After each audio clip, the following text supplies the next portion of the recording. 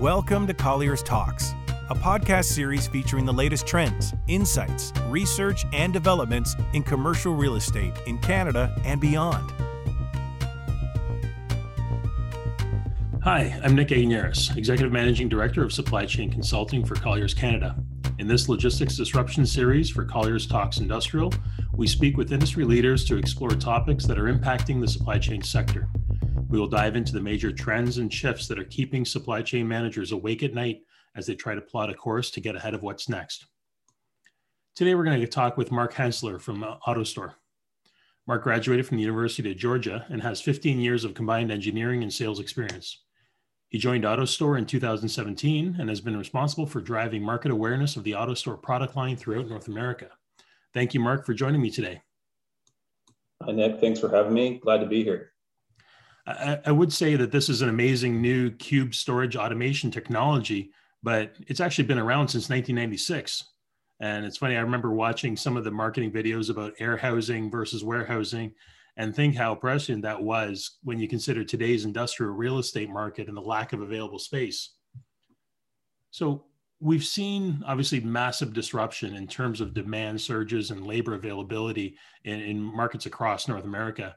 How has the decision to automate changed in the past year? Yeah, absolutely. Prior to COVID, the warehouse and supply chain management industry, as a whole, was still rather slow to adapt to automation technology. The traditional warehouse involved, a fairly simple approach where warehouse workers would work alongside low-tech solutions like conveyor systems and pick modules. And when that peak season came, you would simply see them adding temp labor to meet demand.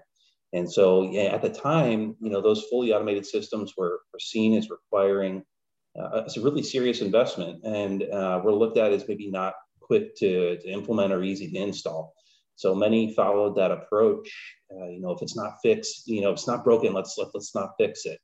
COVID-19 really changed all of that. Due to the lockdowns and social distancing measures, most of these traditional warehouses are experiencing shorthanded staffing issues.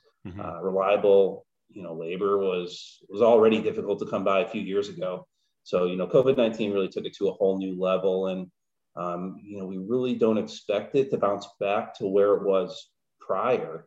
As an example, I'm a millennial myself, and I don't see them. We don't particularly favor highly laborious jobs in warehouses lifting boxes all day long. So, we see that kind of, as far as warehouse workers starting to really decrease and become hard to come by to find good labor. And so we're also seeing COVID causing sharp increase in demand for certain industries, especially e-com and grocery, for example, which is, it's really accelerated the idea of doing more with less from a lead time, cost, and workforce perspective. So this is really serving as, the catalyst for warehouse and supply chain industry to adopt and implement automation technology to shift and adapt to, this new normal.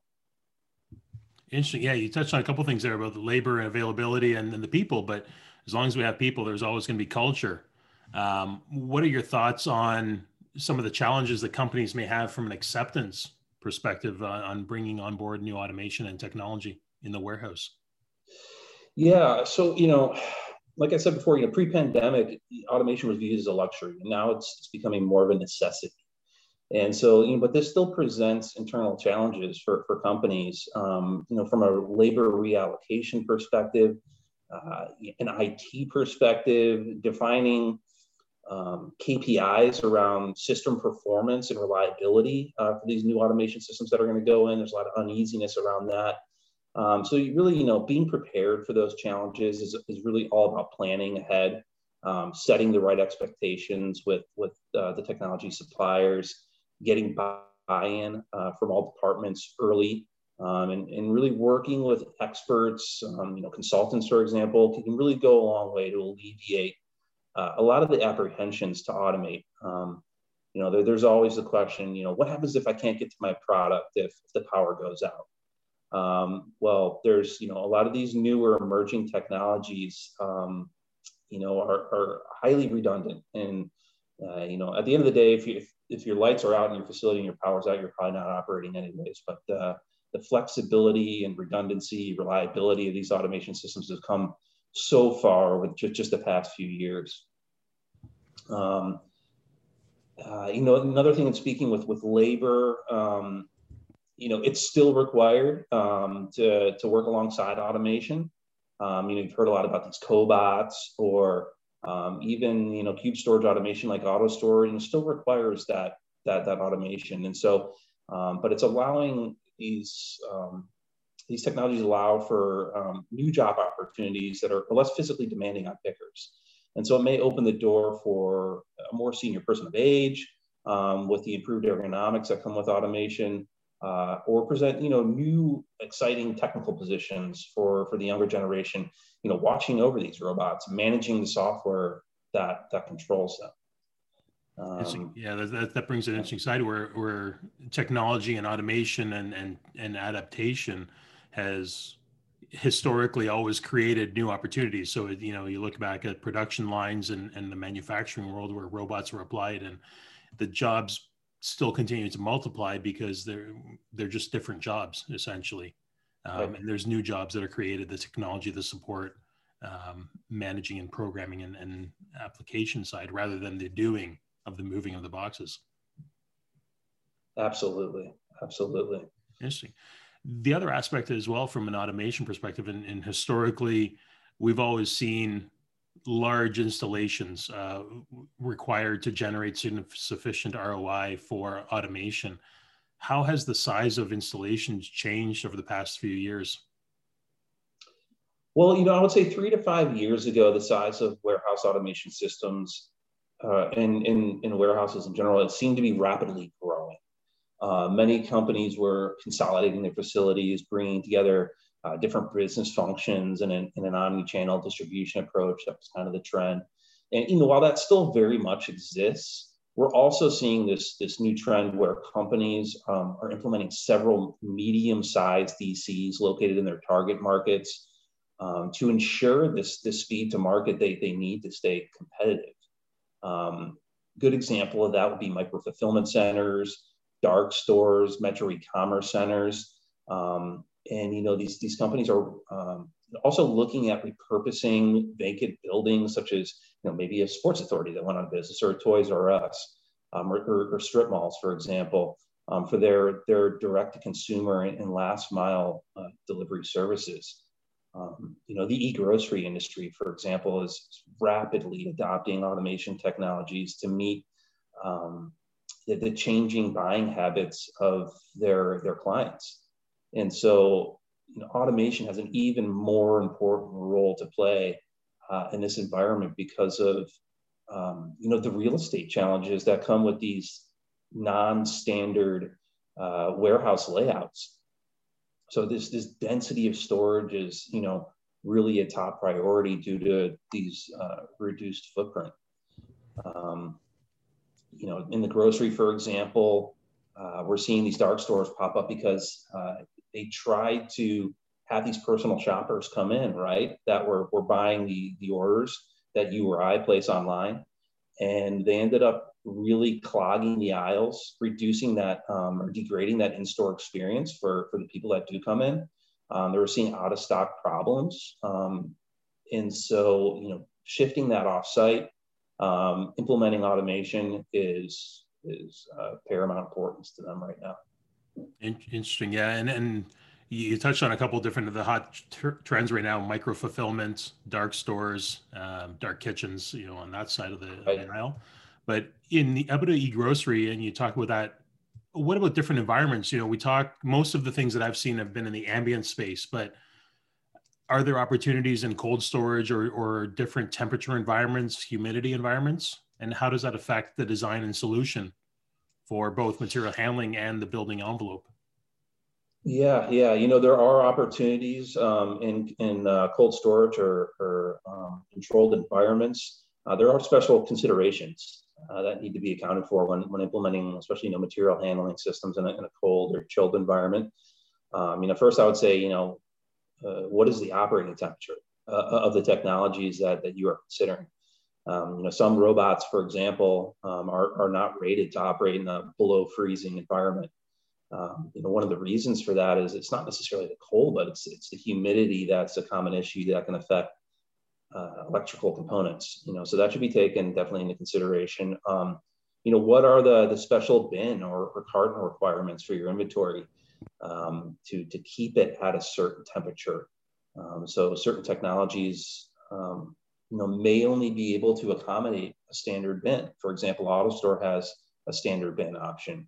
And, we unfortunately can't veer too far outside of that standard bin. There's certain things we can do inside of the bin, putting in insulation and things like that are definitely a possibility. But something to think about is, what are your bin requirements? Special sensors are often needed for monitoring those environments, especially the ones that have sensitive inventories. They have to make sure that you keep that zone inside of your warehouse at a consistent temperature. For grocery, for example, maybe it's certain products that have to stay within a specific temperature zone or they spoil, more quickly. So yeah, that's, and, other things to consider, for the layout of those facilities is, those different temperature zones, and thought will need to be put into how you consolidate or marry up orders downstream. So, if there are products stored in different zones, maybe one is a manual walk-in freezer, and then you have an automated zone that for ambient product. Well, when an order needs components from components from both zones, how do we marry up that downstream, and what do we need to consider with the building layout when doing so?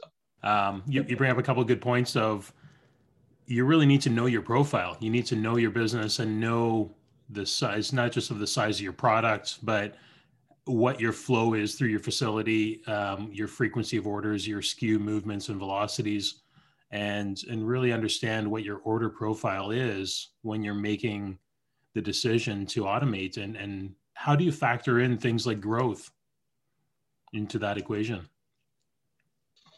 Yeah, so one of the things that we actually like to say is, build for your needs today and expand tomorrow. So, don't build the church for Easter Sunday necessarily. These new automation systems, these emerging technologies are flexible.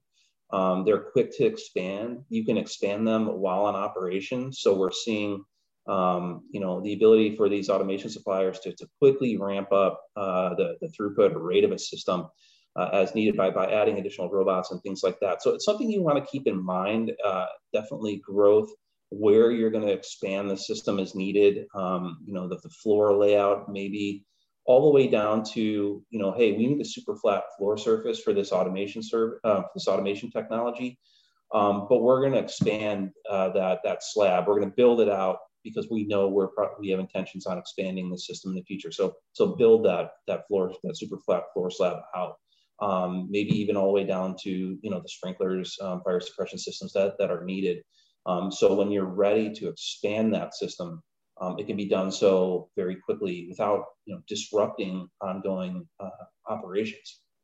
So the other question I have is, looking back again, I think of automation as crane-based, heavy on the infrastructure and rigid in its solution, but technology has really changed. How has that technology affected the different automation systems, and how has the application of it changed over the last 5 years? Yeah, over the last 5 years, I would say 5 years ago, we're just starting to see the emergence of technologies like AMRs, the autonomous mobile robots, and cube storage automation for that matter. Today, those systems are widely accepted, and they're quickly becoming the preferred solution for many distribution operations. It all started with Amazon's Kiva robots and has rapidly gained market-wide acceptance ever since. And we're seeing these flexible and highly scalable solutions have become really of the most importance to our clients. automation systems that can rapidly expand in terms of storage capacity or throughput are, I think, seeing the most success out there in the market right now, as well as solutions that don't require significant changes to the existing warehouse infrastructure, like I mentioned. So, we're seeing this emergence of robotics as a service, for example, and also pay-per-pick automation solutions. I think that will continue to grow. These automation solutions also that can fit into odd spaces, that can wrap around buildings or building columns or walls, and like I said, expand while in operation. So when you hit a peak during maybe the height of the holiday season, you're not bringing on a ton of temp labor to do that and then having to let them go at the end of the holiday season. Hey, let's rent some additional robots to increase the rate of this system temporarily, and then we can send them back to the technology supplier when we're done. This really makes just a ton of sense. I think I read a statistic out there that I think it was Amazon hires, no, maybe not Amazon, I think it was UPS actually hires 100,000 temp laborers during the holiday season. And that is all driven by these sales forecasts, which can often be unpredictable. And so, are you left at that point with maybe the sales forecast not being aggressive as you thought, and you're left with all these temp laborers spending money, on them that you don't need to be. So this is the shift that we're starting to see right now. You mentioned the courier industry, and they've been operating at peak essentially for the last year, which has been amazing given the way their networks have been built. But I don't envy their position and the challenges that they face. Right. Bring it back to a real estate perspective. What are the top 3 impacts that new material handling technologies are going to have on the industrial sector? Yeah, that's a really interesting question. So what we're seeing is that old becomes new. These older buildings can now be outfitted with automation and extend themselves with this higher throughput and lowering costs to serve the customer. So it's allowing these tenants to stay in the building much longer than they used to, where they may have to either expand their existing facility or move to a new facility. But it's really making old new. We're moving into an older facility and putting in automation. The days of I think 40-foot plus ceiling heights and these are, while that's still needed for these massive distribution centers, for I think those smaller to medium-sized companies, it's a very realistic that they're going to be moving into some of these older facilities. Piggybacking off that point is that size is no longer as big of an issue for a lot of our clients. So as prohibiting factor to determining the correct proximity to the customer demand, especially with microfilament trends bringing the response time in line with the consumer order flow. So I think from a size perspective, we'll see a lot of smaller to medium-sized warehouses. So that would be the second point. And then the third point I would say is this rise of urban real estate value with smaller, closer distribution designed for urban and high density residential neighborhoods. So we talked about those dark stores, those dark kitchens, dark distribution centers on smaller scales than I think what we see a year ago. And also look for commercial malls to lure shoppers back with robotic automation as an attraction to go along with some of the omni-channel retention programs. So those would be my 3 points. I'd say old becomes new. The size is not as big of an issue anymore, and the rise of the urban real estate. Now that's where the impact of these new material handling automation technologies are having on that real estate market right now. Mark, I really want to thank you for joining me today. I really appreciate the insights that you've shared with me and our listeners. And I want to thank everyone for listening in. Tune in for more great episodes on the Colliers Talks Industrial Podcast, where we explore hot topics in supply chain and industrial real estate. Thanks, Mark. Thank you for having me, Nick. It's been a pleasure to be here.